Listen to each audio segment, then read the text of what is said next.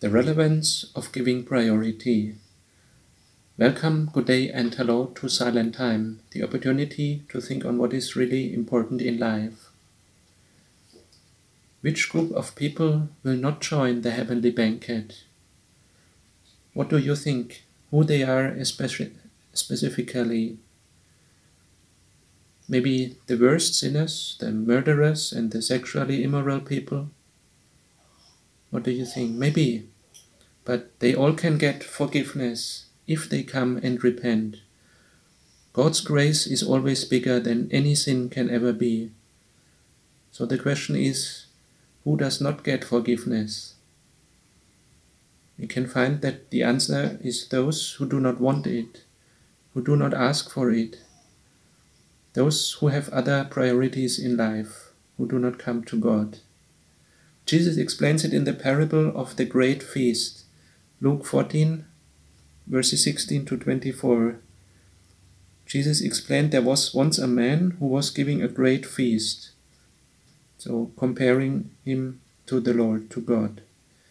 There was once a man giving a great feast, to which he invited many people. When it was time for the feast, he sent his servants to tell his guests, "Come, everything is ready." But they all began, one after another, to make excuses. They all made excuses.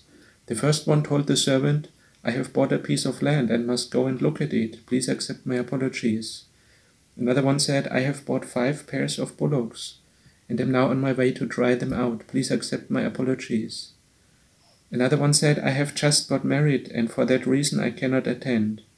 The servant went back and told all this to his master. The master was furious and said to his servant, "Hurry out to the streets and alleys of the town and bring back the poor, the crippled, the blind, the lame." And verse 24, "I tell you that none of those who were invited first will taste my dinner." None of them who were invited first will taste my dinner, will join the supper, will join the banquet, the heavenly banquet.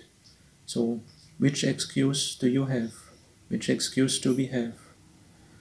These are very serious words of Jesus. Those to whom their land or their bullocks, or maybe nowadays one might say their social media or their work, their stocks, their house, their sports, their hobbies, and so on, other things or other people are more important.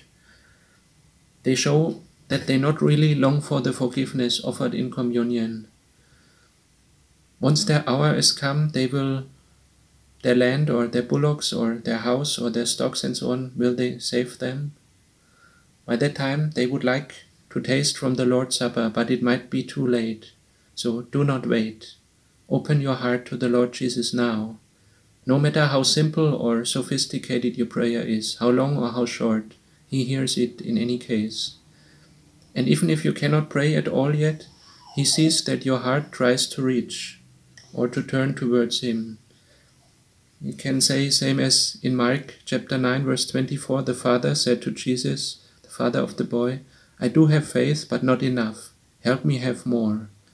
Or in other words, "I try to believe, help me growing in faith." God hears it and He wants to help you instantly. And when you have experienced the love and grace of God, you also want to do what is helpful to other people, helping them in their needs of all kinds, to feed the hungry, to visit the lonely, to preach and support to the poor, and so on. Lord, we ask for forgiveness where we have other priorities in life. Please forgive us. We thank you for your great grace and love and forgiveness. Please guide us on the narrow path towards your eternal kingdom, where we praise your holy name forever. Amen.